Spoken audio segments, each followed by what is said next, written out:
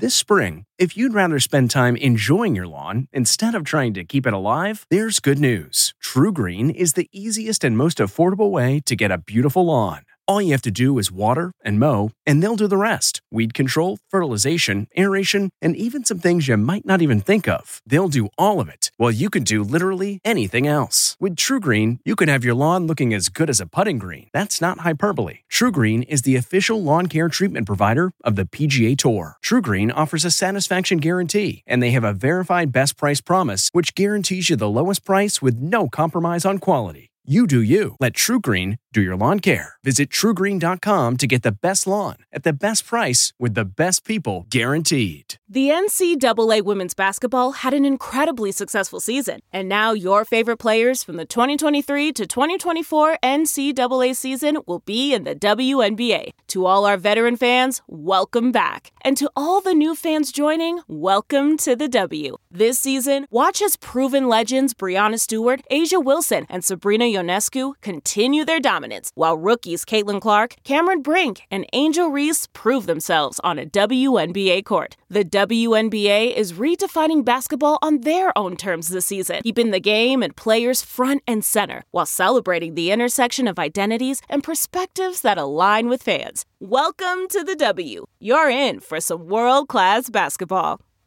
This episode is brought in part to you by Audible, your go-to destination for thrilling audio entertainment. Whether you're looking for a hair-raising experience to enjoy while you're on the move, or eager to dive into sinister and shocking tales, Audible has an exclusive collection of thrillers from best-selling authors that will keep you on the edge of your seat.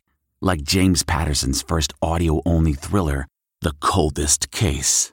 Experience stories like never before, where every chilling detail is brought to life by captivating sound design. Plus, as an Audible member, choose one title a month to make yours forever. And now, new members can try Audible free for 30 days. Just visit audible.com/WonderyPod or text WonderyPod to 500-500. That's audible.com/WonderyPod or text WonderyPod to 500-500.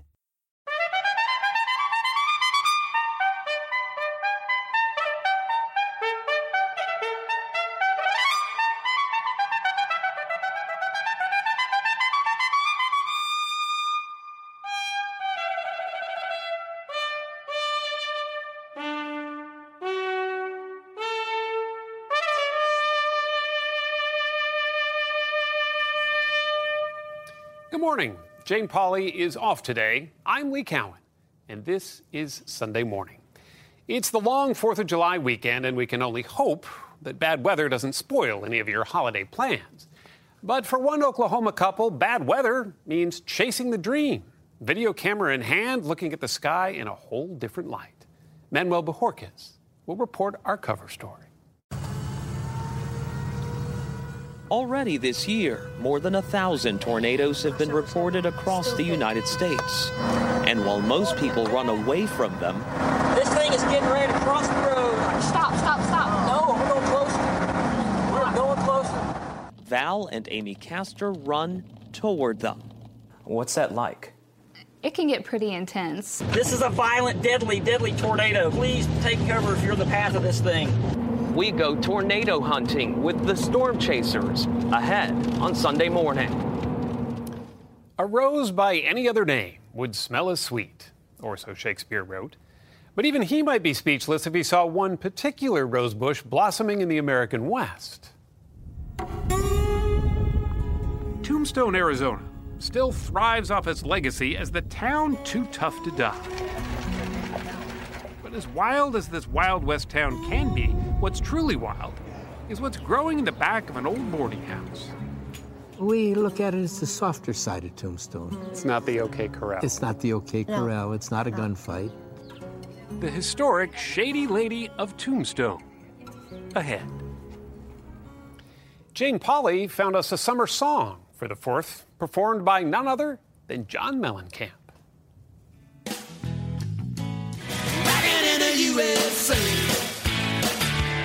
Spend some time with John Mellencamp. Can you still breathe? Because I'm holding on pretty tight. And you take your life in your hands.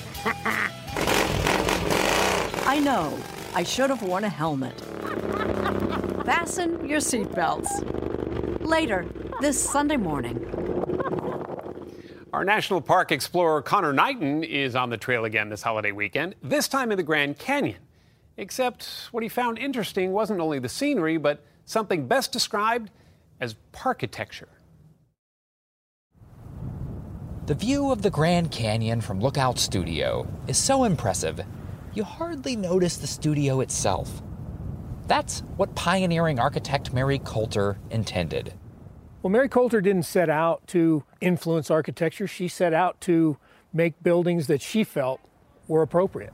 But in keeping her designs true to a sense of place, that's exactly what Coulter did. Later on Sunday morning, we take a look at parkitecture. Tracy Smith speaks volumes with 102-year-old author Herman Wouk. Martha Teichner shares a pretty juicy story about watermelons. Jonathan Vigliotti puts a new spin on the phrase, "Go climb a tree," in a postcard from Morocco, and a lot more. Welcome to Play It, a new podcast network featuring radio and TV personalities talking business, sports, tech, entertainment, and more. Play it at play.it. For a lot of couples, chasing the dream this weekend might mean nothing more than cooking hot dogs at a backyard barbecue. And then there's the couple Manuel Bojorquez tagged along with for our Sunday morning cover story, who relish a bit more adventure. You can hear it. It is on the ground right there. They're among the most destructive forces of nature. I cannot believe this. This is absolutely crazy. Tornadoes that roam the Midwest this time of year in shapes both mesmerizing and terrifying.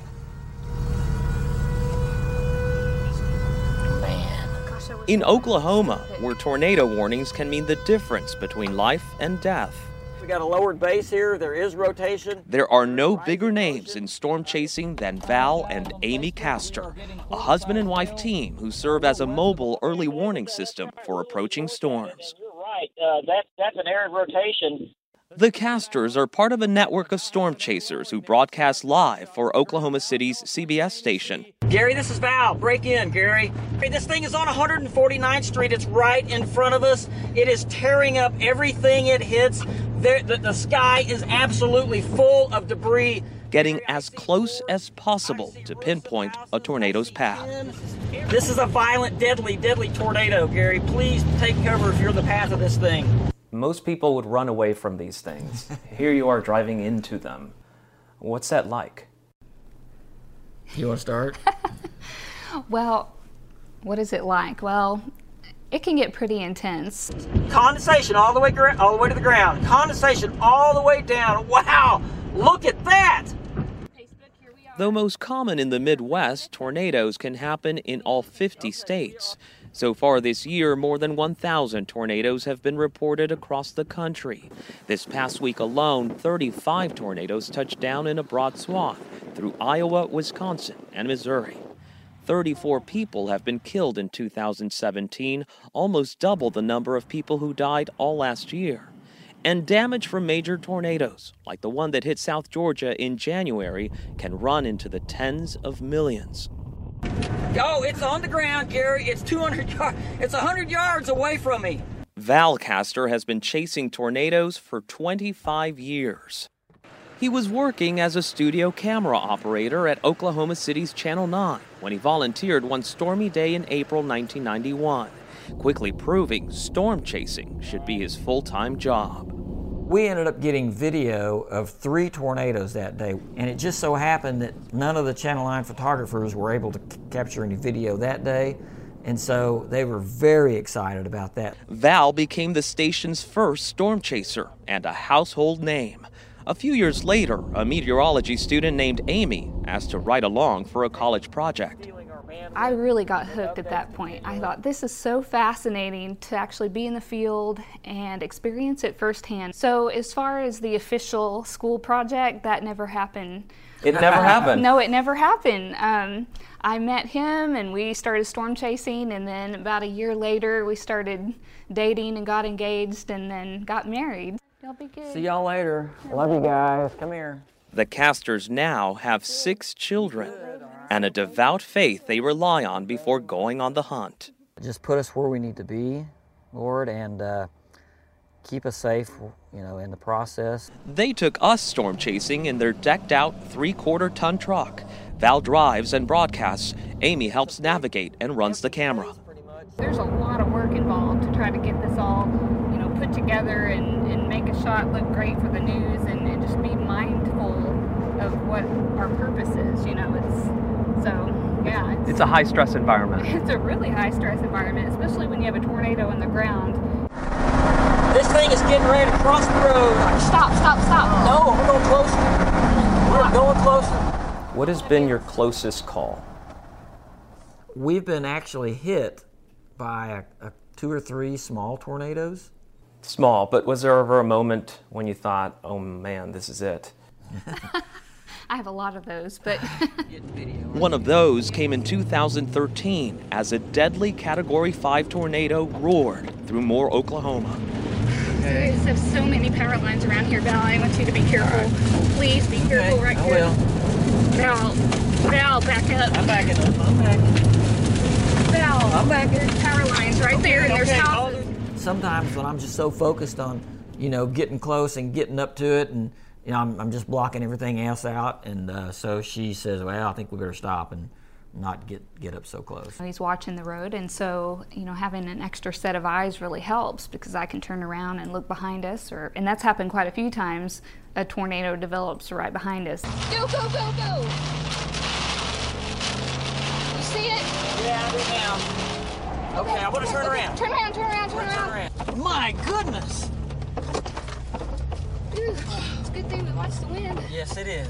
Oh, wow. All right, get the camera on right there. Whoa! In 2013, they decided to back away from this tornado in El Reno, Oklahoma. It's going to be huge. The whole circulation is about 1.5 miles around, just right above the tornado. Absolutely the biggest tornado I'd ever seen. I could see that it was growing and very unpredictable, so we backed up. Unpredictable and deadly.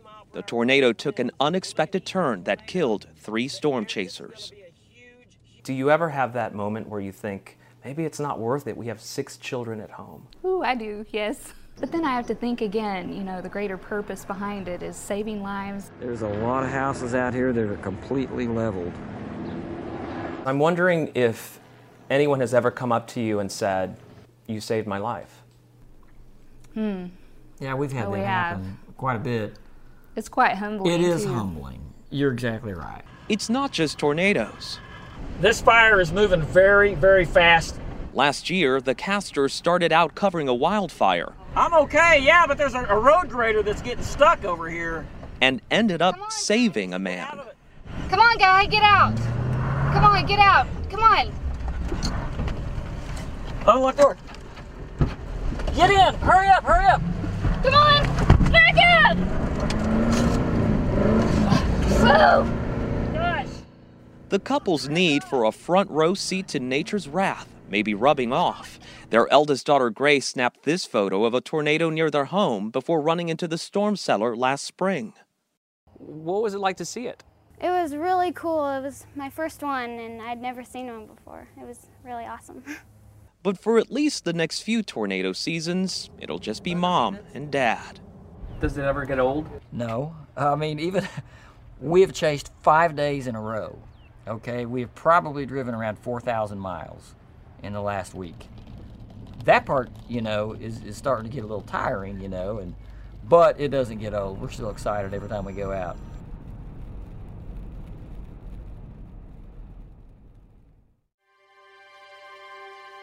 Ahead, Pillars of Patriotism.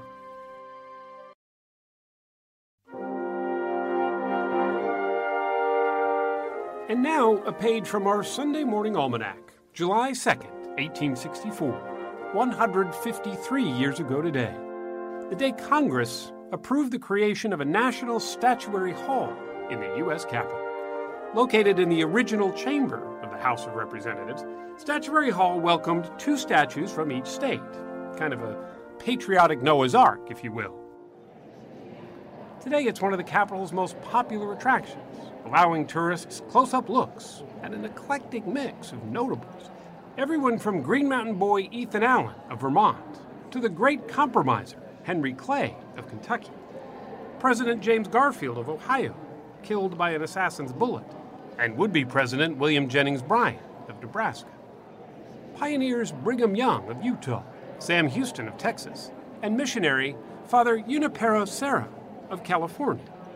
There are inventors, too, including Thomas Edison of Ohio and Robert Fulton of Pennsylvania, cradling a steamship in his hand that might just be a stand-in for the ship of state. Although overcrowding has led to some of the 100 statues being moved to other parts of the Capitol, Statuary Hall remains what its founding legislation foresaw: a home for Americans illustrious for their historic renown.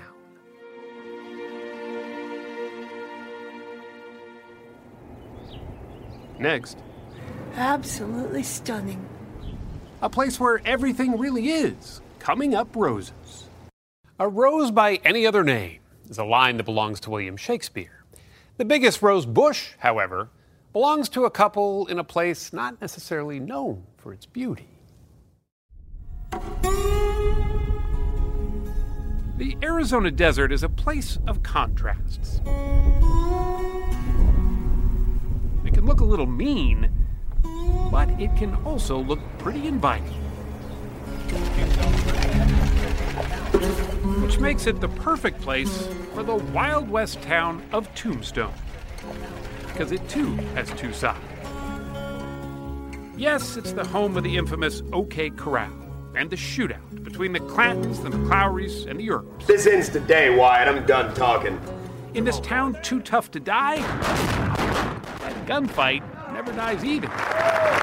It's reenacted several times a day now for tourists. But Tombstone isn't all shootouts and shot glasses, says longtime mayor Dusty Escapul. Tombstone has a reputation of being a rough, tough, rootin' tootin', shoot 'em down town, but there wasn't a gunfight every day. There wasn't a fight in the bars every day. It was really, there is a lot of good soft side at Tombstone. Oh, wow. Absolutely stunning. Look up and you'll see this Silvertown's silver lining, Tombstone's oldest resident. Is this the rosebush? Holy mackerel. She's been welcoming visitors here with outstretched arms for 132 years. A whole forest of roses. It's incredible. Someplace I could sit for a long time. It's a Lady Banksia rosebush, to be exact, planted in the back of an old boarding house back in 1885 by a young bride who moved to Tombstone from Scotland with her husband. It's hard to describe because it's one of a kind. You don't see anything else like it. Like their love, a tiny cutting from her Scottish countryside somehow blossomed way out here. And by the early 1930s, Robert Ripley of Ripley's Believe It or Not declared it the largest rosebush in the world. I don't know what to say. It's beautiful. Almost 9 decades later, the folks at Guinness World Records say it's still the largest. At last measurement, its canopy of white blossoms covers more than 8,000 square feet. Dorothy coined the term, the Shady Lady, Tombstone's Shady Lady. It blossoms only in the spring. The Shady Lady has been in the family of Burton and Dorothy DeVere for 6 generations. Burton's grandfather bought the boarding house at the turn of the last century. The plant laid on the ground for a number of years. My grandfather said he got tired of tripping on it. So he said to my grandmother one time, he said, I'm either going to kill it, dig it up, and get rid of it, or I'm going to put it up in the air. And she said, oh, don't kill it. It's too hard to grow anything in this country anyhow. And that's how the trellis got built, providing Tombstone some much-needed shade. Still, welcome real estate today. It falls to groundskeeper Jeremy Dolphin, whose grandfather once worked deep in Tombstone's mines to keep the rosebush healthy. I don't want to be responsible for killing the tree, but I guess you can't do it after as long as it's lived. Maybe you can't do too much damage? No. Which brings up the obvious question. Just how did it live so long? Tell about The sewer? Well, The sewer. Turns out the Fort Tombstone had plumbing.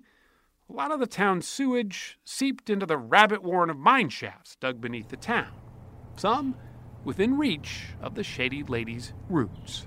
We never fertilized it. Anybody in the family never fertilized it until 2 years ago. Because it just found its own fertilization. That's Exactly. found its own fertilization. In an old mine shaft. In an old mine shaft, that's right.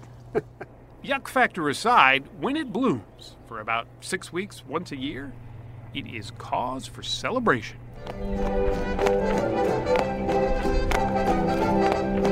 The Tombstone Rose Festival has everything you might expect Tombstone to have, including can-can girls. But leading the parade is Rose Tree royalty. Folks, please welcome the 2017 Rose Festival Queen and Princesses. Miranda Jackson Hart was crowned under the rose bush the night before, just like her sister was 2 years earlier. Everything needs to have a prettier side. Tombstone doesn't always have to be known just for its gunfights or the town too tough to die. We have a lot more to us than just that.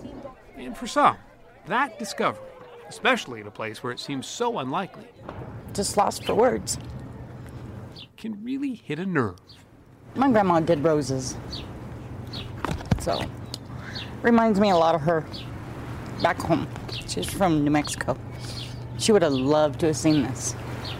The DeVeres sell clippings, so the rose bush can live far beyond her desert home, serving to make her as immortal as the OK Corral itself. Does she have a lifespan? I mean, My father used to say, everything dies. But until it happens, don't worry about it. Yeah. I hope this one's going to last a long time. if history is any guide, yeah, seems like it will. Yep, I think so. After all, Tombstone's Shady Lady even outlasted Wyatt Earp, which around here is really saying something.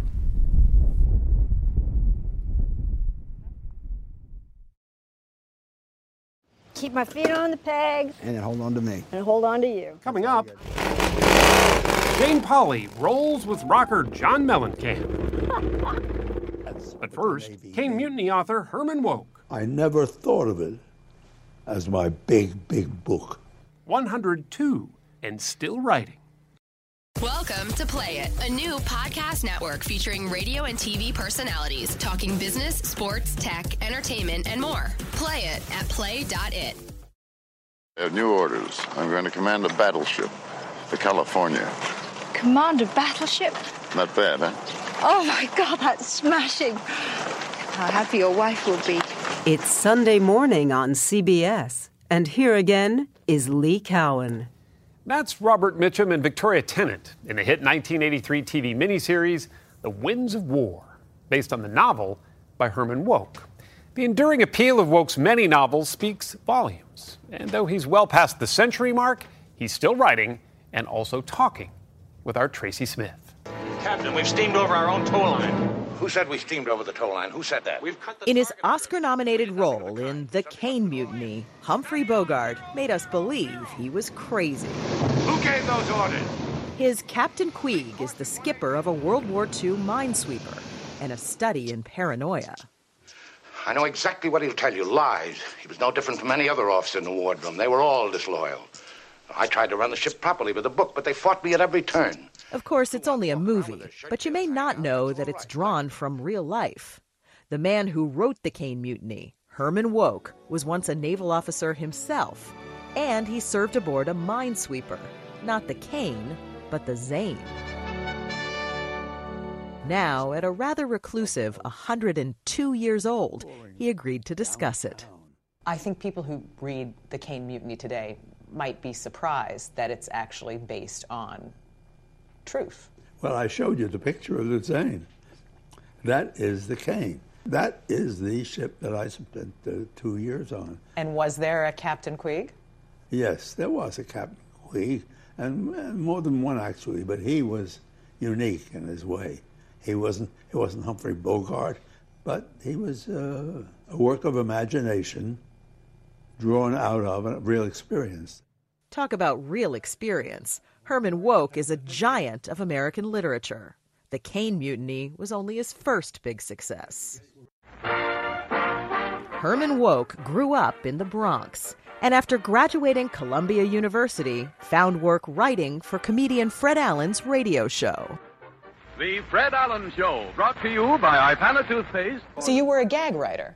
That's what I was. Did you at some point say, okay, I need to stop writing comedy and I need to do something more serious? Not in quite that way, but I was very tired of the joke writing. I felt there was more to do, but I really didn't know what to do beside that. He wound up joining the Navy at the start of World War II. For Wouk, it was a game changer. I found my feet as a writer in the Navy. I was no longer trying to be funny or anything. I just reported the facts. That's what the Navy gave me. Cheers to the Navy. But if Wouk's 2 years at sea helped make his writing career, it was a night ashore that transformed his life. How did you meet her? Sarah's birthday party, that's how we met. You crashed her birthday party. That's right. Herman and Sarah were married in 1945, and in time, she became his literary agent. What role did Sarah play in your writing? It's just impossible to exaggerate. There she sits looking at me. Says, don't mention me, she says, it's not important. But she was important. Oh, she was the key. In 1951, with her encouragement, he published The Caine Mutiny. To let the folks at home and our friends here in the theater know exactly what your line is. It won him a Pulitzer Prize and helped make him a celebrity.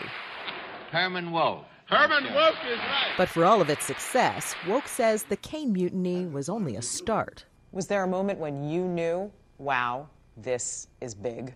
No, without sounding conceited, I never thought of it as my big book.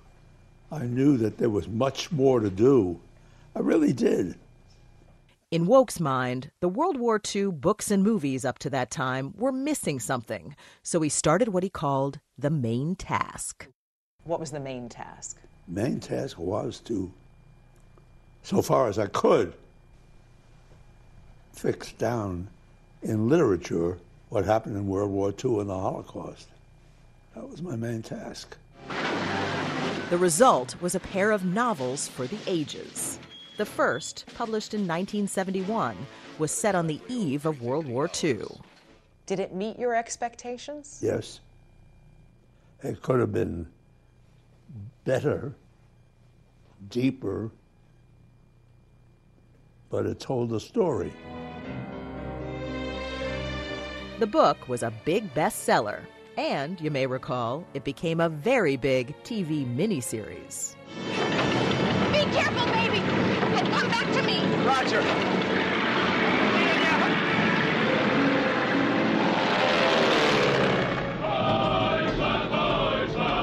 7 years later, he finished the story with War and Remembrance. The made-for-TV movie that followed broke new ground for primetime TV.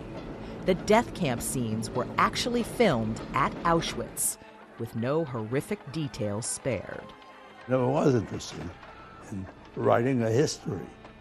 I wanted to write a book about the war. But at the same time, you're teaching people history. Doggone right I am. That's the main task. How does a boy from New York City end up spending 30 years in Palm Springs? I love it here. The Wouks moved to the California desert in 1990. He says it was his wife's idea.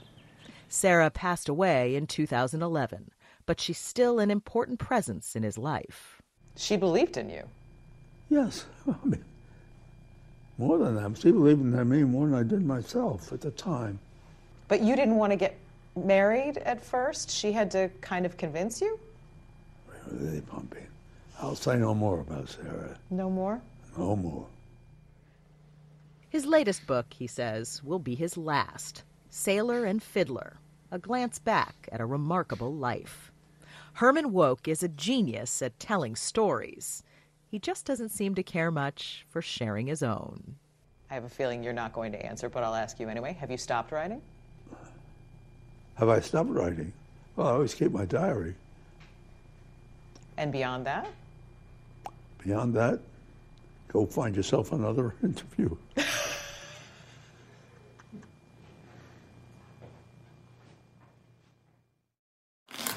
Oh, that's beautiful. Something sweet. That's a nice one. Next. Watermelons are a pretty juicy 4th of July treat. But if you thought all of them were the same, you'd be wrong. Few, if any, can beat the variety our Martha Teichner has been sampling. Don't tell Nat Bradford. Oh, that's beautiful. That a watermelon. That's a nice one. It's just a watermelon. Not only is the Bradford watermelon, cheers, about the sweetest, really, really sweet, juiciest watermelon you've probably never heard of. Drippy. Let alone eaten. And very juicy. Ooh, that looks good. Its backstory is pretty juicy, too. In the sandy soil of Sumter County, South Carolina, where generations of Bradfords have been harvesting these 30 to 40-pound babies for something like 170 years. I came across this book from 1865, and I'm reading that there's these ancestral melons that are the most sought-after melons, and I go down this list, and Bradford's one of them. Until then, Nat had no idea that the Bradford watermelon was so sought after that it was famous once, its seeds in high demand, and that organized gangs set out to steal them. You had people with guns standing out by watermelon patches. According to the TV series, The Mind of a Chef, farmers poisoned certain melons. And it was not at all unusual to read newspaper stories of entire families being poisoned by watermelon that they had themselves poisoned. And there's another hazard. You always want to roll them back and take a look. Black widow spiders love hiding under nice warm melons in the field. Dangerous spiders aside, the reason you can't buy a Bradford watermelon at your local supermarket is that unlike its commercial cousins, it's got a thin skin, which means it doesn't travel well. Careful. So it was forgotten. There you go. And was thought to be extinct. I grew them as a kid. I might sell 100 watermelons a year and, make $500 off of it. Rediscovering their history convinced Nat in 2012 to give up his landscape architecture practice, move back to the family home, and grow watermelons for a living. I have this tremendous family gift. Can you handle it? What am I going to do with it? His first decision? To let nature help him grow his watermelons without using pesticides or irrigation. We'll save about the top 5% of the crop for seed melons. The most perfect ones that were sturdy enough genetically to thrive whatever the summer's weather conditions. How many seeds in a melon? These are about 400 to 450. Per melon? Per melon. For Nat Bradford, growing watermelons is about literally growing water, a life-growing miracle, which is why he helped to found a charity in parched East Africa called Watermelons for Water. The watermelons can take contaminated water that we can't drink, and it'll biofilter it naturally through the root system, through the plant, and store it in these beautiful green 4.5 gallons of juice in a 40-pound fruit. That's tremendous. Last summer, with the help of his 5 kids, that's a nice one. Nat harvested about 2,500 heirloom Bradford melons. Some he saved for seeds. Some he sold for eating at $20 each. The rest he turned into pickles from his grandmother's recipe. Watermelon brandy, and watermelon molasses. It tastes a little like Guinness. It does. Nat's wife, Betty, has begun making, believe it or not, watermelon beer. Is there anything in this family that isn't made out of watermelon? There have been Bradfords in this part of South Carolina since before the Revolutionary War. This is the house that I grew up in, and the land that's around us is something that I'm attached to. When I grew up, we knew everybody around us, and there was that sense of community. I want to make sure that that gets passed down as well as the watermelon. In Nat Bradford's mind, the one breeds the other.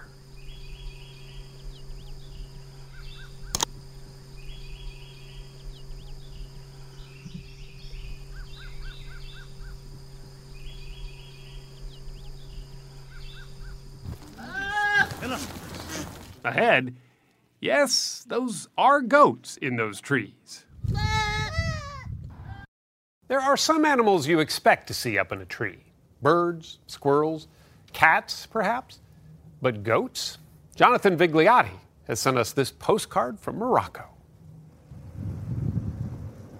There's tranquility in Essaouira's countryside and enchantment in the Argan forest. These sun-kissed trees were once at risk of being wiped out for lumber.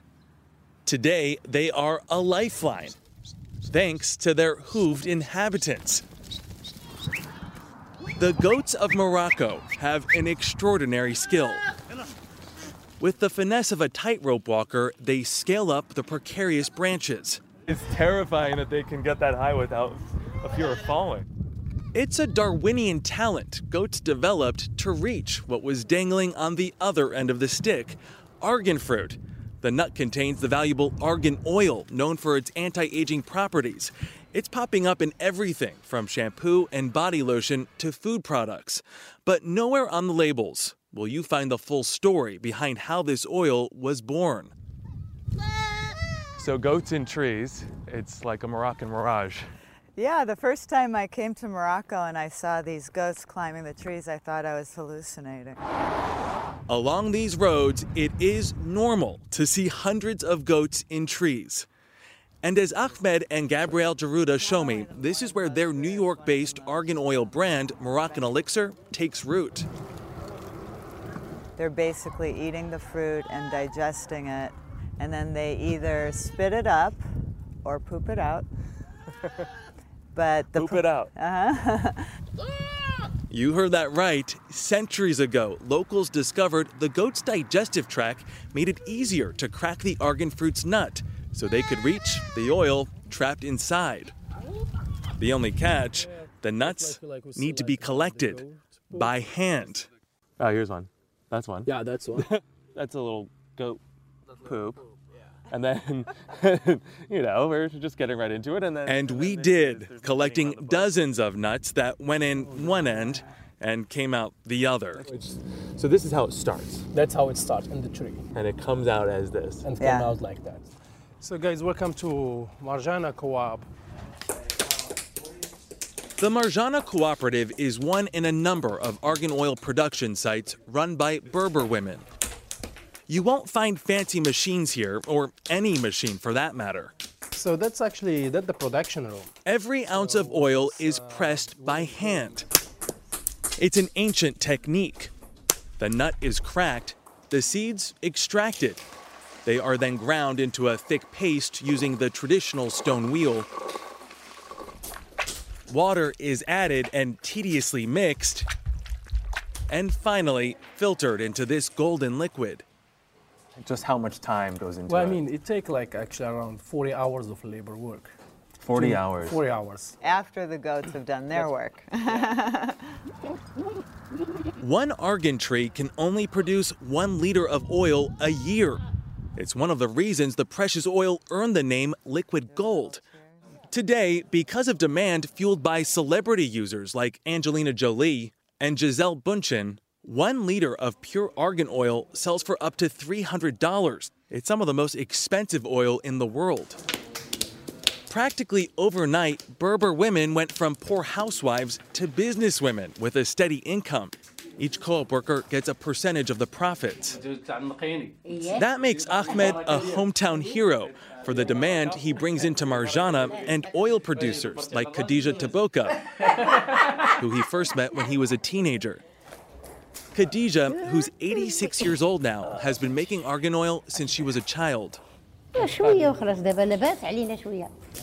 said, before I was the life was very hard, was almost no income. But thanks to argan oil, she bought a house and traveled. She's even paid for a brand new set of teeth. And there is plenty of wealth being spread around Essaouira. All across town, you'll see signs advertising argan oil businesses. But that means the goats are now struggling to keep up with the demand. After all, they can only process so much fruit. As a result, most local companies have started phasing out the goats and even replaced some Berber women's traditional roles with machines, which can produce 40 liters per day compared to 2 liters when done by hand.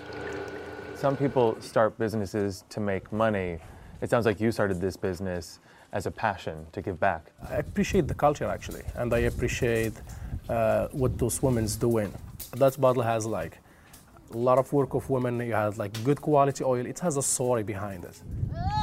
A story that begins in these Moroccan treetops and ends in shops like Ahmed and Gabrielle's in New York City.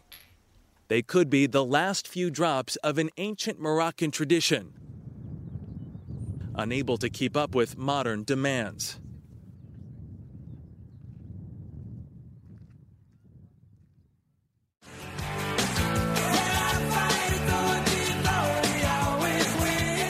Next, a summer song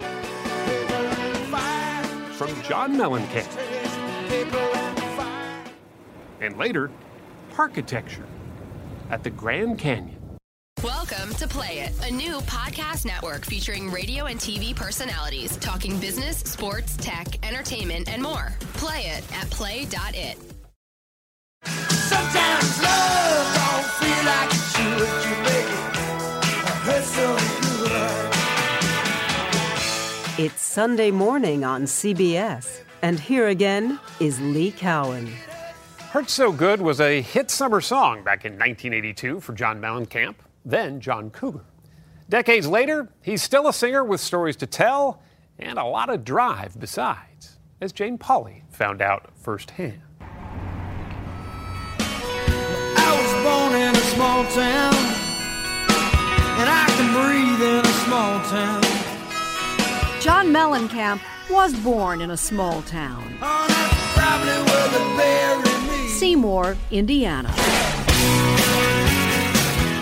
And he still lives outside a small town. Keep your feet on the pegs. Where last month it crossed my mind I could die in one. That's all you got to do. I am not letting go. I know, I should have worn a helmet. John Mellencamp has come a long way. Seymour's about 50 miles from here. Yeah.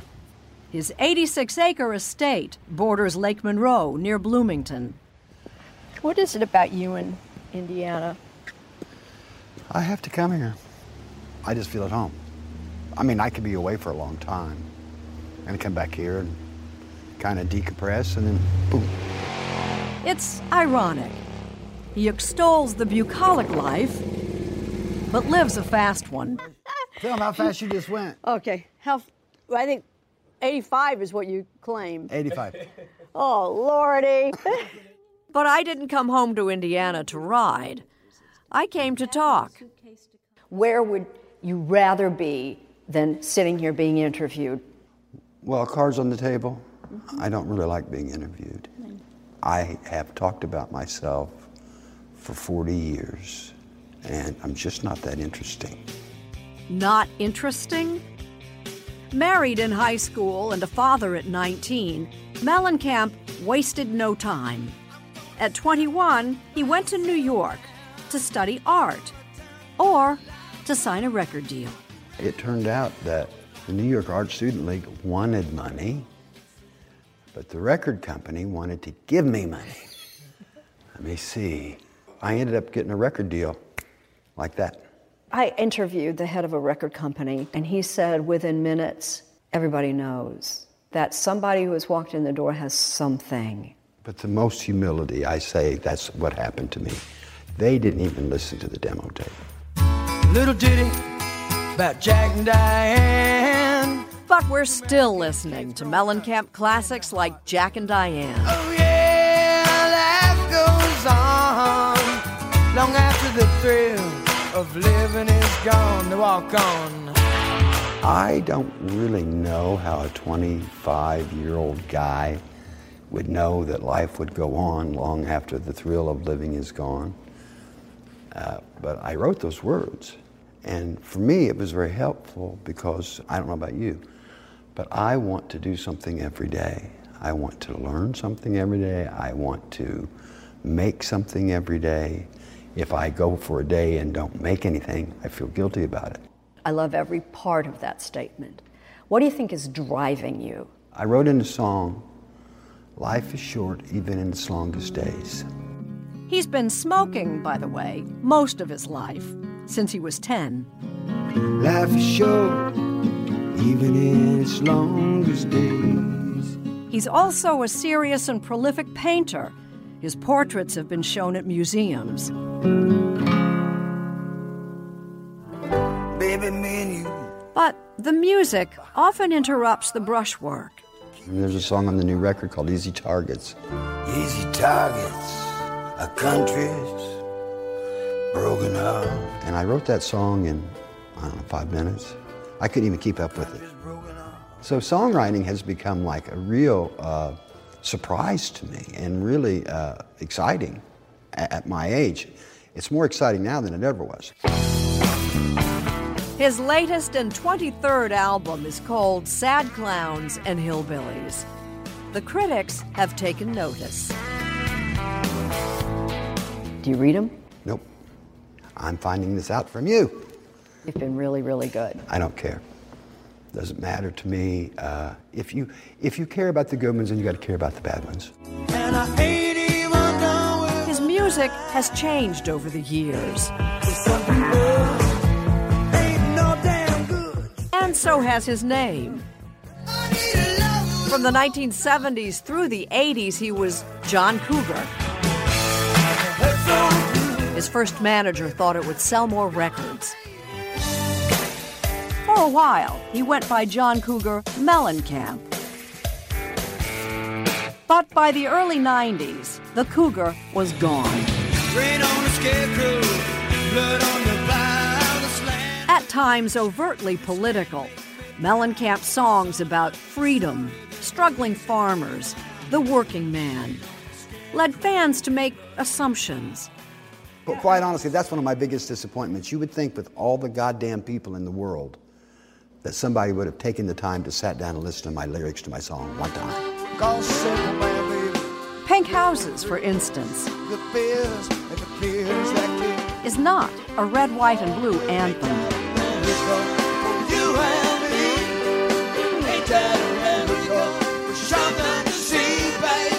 Your fans are probably way, way, way on the spectrum to the right of you.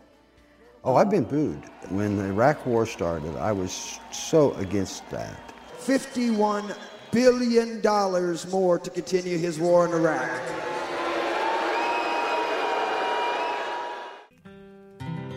If John Mellencamp sounds like one self-assured son of a gun, she is the reason why. Here's the trick. If you want a kid that has confidence, my grandmother told me every day of my life, buddy, don't forget, you're the handsomest, luckiest, talented boy in the world. The flip side of that is it's really hard for girlfriends to compete with that. It's an acknowledged fact that relationships have been a struggle. What's the greatest lesson you've learned from the women in your life? Too many to name. Apparently women just don't like me very much. That's all I can say about that. He's been linked in recent years to perennial cover girl Christy Brinkley and actress Meg Ryan. And before them, 3 wives. He has 5 children and 9 grandkids. You're looking for another cigarette, I know it. Yeah. Can we talk about that? What, cigarettes? You have a voice to protect, don't you? Or is it just Are you kidding me? Have you ever heard my voice lately? It's fantastic. Are you kidding me? I sound like a black guy singing now. What? I mean, that's what I wanted. I wanted to sound like, Louis Armstrong. But I didn't. I sounded like a white guy. And now I got it. These are my babies. Come on. He says he doesn't worry so much about cigarettes and his health. He's got a strange theory. Rightfully or wrongfully, I believe that it's the combination of cigarettes and alcohol that get people, the two of them combined. And he hasn't had a drink, he says, since college. It's probably a wacky idea, but it comforts me. Now that I've said that, 2 weeks from now, you're going to read, Mellencamp dies of heart attack.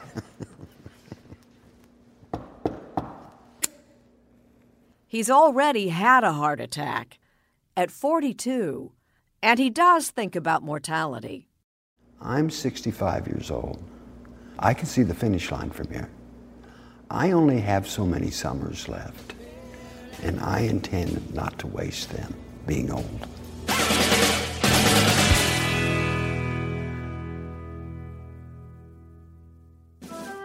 Ahead. You can't drive down a highway in America without passing a storage unit complex. In storage units, we trust. We take a moment now for an important patriotic message from our contributor, Jim Gaffigan. As we approach this 4th of July, our country feels more divided than ever. I could talk about what divides us and how I'm right about everything, but I'd rather focus on what we all share in common as Americans. You see, I'm lucky enough to travel around this great land doing stand-up for audiences that have really good taste, and I've noticed a few things. It seems wherever I go in America, people seem to have 3 things in common. We love our country, we love our family, and we all have a storage unit. Supposedly we live in a throwaway culture. We replace our phones every year, throw out clothes that still fit us. Some people even have starter marriages, but we still have storage units. You can't drive down a highway in America without passing a storage unit complex. It appears everyone has a storage unit now. Even those people with attics and basements seem to have storage units. I don't know why there are so many storage units. We all can't be in between moves. Maybe it's quantity over quality. Maybe we are all expecting a call from the Smithsonian. Hey, do you have an ugly lamp that is also a football helmet? Good, because we're doing an exhibit on losers. If you could get that to D.C., ask a smart person where it is. I don't understand the logic of a storage unit. Hey, you know that ugly stuff we never use? Why don't we pay a stranger to hold on to it? That way we can cringe every month when we realize this stuff isn't worth the monthly charge we're paying. I think people should stop wasting money on storage units and buy a ticket to my show. God bless America.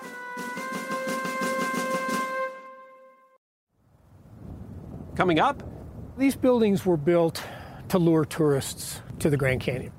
The other Grand Canyon attractions and the woman behind them. Connor Knighton is on the trail through our national parks once again, but sometimes the natural beauty isn't all there is to appreciate. Sometimes the parkitecture, as it's called, is just as moving, even in the Grand Canyon. If someone were to come to the Grand Canyon and just look out and maybe not turn around and look back, do you feel like they'd be missing out on some of the park experience? I do. I would feel sad for them. Most of the 5.5 million visitors who pass through Grand Canyon National Park each year come for the views. And when they inevitably need a break from the majestic scenery, they head inside to shop for souvenirs, admire Native American art, and check into the lodge. You look right, and you see where. For Ranger Kristen Lukemeyer, the buildings of the Grand Canyon are just as grand as the vistas. A stunning example of parkitecture. The opportunity to be in Grand Canyon Village among the best collection of mariculture buildings in the world was a real draw for me and something that I was really excited about. Mary Coulter was the visionary architect behind the canyon's most recognizable buildings. Born in 1869, Coulter was the child of Irish immigrants and left home at 16 to study interior design in California. She went on to work for the Fred Harvey Company, whose Harvey House hotels and restaurants were springing up throughout the Southwest. Coulter learned on the job and eventually secured her first assignment as an architect to design the Hopi House. So when was this built? This building was built in 1905. Because you could have told me it was 600 years before that. It's really tightly connected to those precedents. I mean, she was using older models for sure on the Hopi Reservation. Coulter's Hopi House was heavily influenced by her time spent roaming the Southwest, drawing on ancient Native American structures for inspiration. It's at once completely fake and surprisingly authentic. The Hopi House was designed so that Native artisans could live and work on site. All told, it was pretty ambitious for a gift shop. These buildings were built to lure tourists to the Grand Canyon. That's what they were for. They were marketing tools. Mary Coulter just happened to be a genius and create them, and they were interesting from day one. Bruce Brossman is the director of sales and marketing for Xanterra, the company that runs Hopi House today. I view her buildings more as art, visual art on the Grand Canyon, than just buildings or as gift shops. Coulter's buildings, like Lookout Studio and Hermit's Rest, are still used to sell souvenirs. But when Coulter designed them, she was also selling a story. She developed a backstory that a hermit actually lived there, and that when people visited, that they had just missed the hermit. Like he could have just left to go mining or whatever he might be doing. She pre-sooted the ceiling there to make it look like there had been a fire for years and years and years and years. Inside the Bright Angel Lodge, Coulter created a massive fireplace out of layers of rock found at each layer of the canyon to tell the story of geologic time.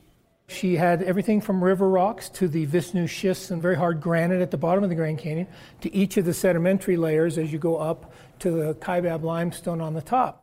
In Coulter's days, you weren't likely to catch her chatting by the fire. A chain smoker fond of Stetson hats, Coulter was notoriously prickly. She left for a couple of weeks, and one of her foremen wanted to impress her by building another layer or two, and so she came back and he said, "Look, Mary, look what I've done," and her response was, "Take it all down." So she had to be tough, I think, in those days to really compete in a man's world. Coulter was just one of a handful of female architects working in the United States. And since she was working for the Fred Harvey Company, her designs were never really hers. She was just an employee. She put all her effort into her work rather than becoming famous. Today, Coulter has finally gained some recognition. Her desert watchtower, rising out of the south rim of the canyon, is seen as a masterpiece. Mary Coulter wanted to design a building that would both blend in with its setting physically and culturally, and also provide a good observation point for visitors to the Grand Canyon. Coulter's designs contributed to an architectural movement, National Park Rustic, a style on display at parks across the country. Coulter wasn't trying to compete with nature. With her, it was always the setting, never the structure, that was meant to be the star. How did you propose? I asked her if she had any money. We say farewell to a favorite couple. Next. It happened this past April, the final chapter in a love story we first shared with you 2 years ago. It's the story of a couple I was privileged to meet and won't soon forget. We're going. On our way. We met Dale and Alice Rocky in their skilled care facility outside Kansas City back in 2015, just after each had celebrated their 99th birthday. I gotta hang on. That in and of itself was a remarkable milestone, but the reason we visited wasn't because of how long they'd been on this planet. Better get your legs off. But because of how long they'd been on this planet as a couple. Do you remember what your first date was? What you guys did? Went out on the hill and parked and looked at the town. You went and parked on your first date? Oh, yes. Through Christ our Lord. Amen. Alice was a good Catholic girl, so no kissing and telling here. They had met as kids in the small town of Hemingford, Nebraska. By the time they were in high school, they'd already had eyes for each other for years. And so finally, at age 18, Dale popped the question. How did you propose? I asked her if she had any money. His longtime sweetheart accepted his proposal. That was back in 1933. Pretty good-looking couple. We make a peach of a pear. They were married 81 years. 81. Longer than any couple they knew. Is there a secret to how you guys have stayed together for so long? What's that? I always let him have my way. You always let him have your way. Very good. Just over 2 months after our visit, Alice passed away, leaving the love of her life behind. Dale carried on without her for a while, but it never felt entirely right. And almost 2 years to the day of Alice's passing, Dale went to join her. He was 101. What a wonderful ride we've had. They leave behind no formula, no easy path for getting marriage right. What they do leave behind is a reminder that even after 81 years together, life can still seem far too short. It does sound like a long time, doesn't it? Yeah.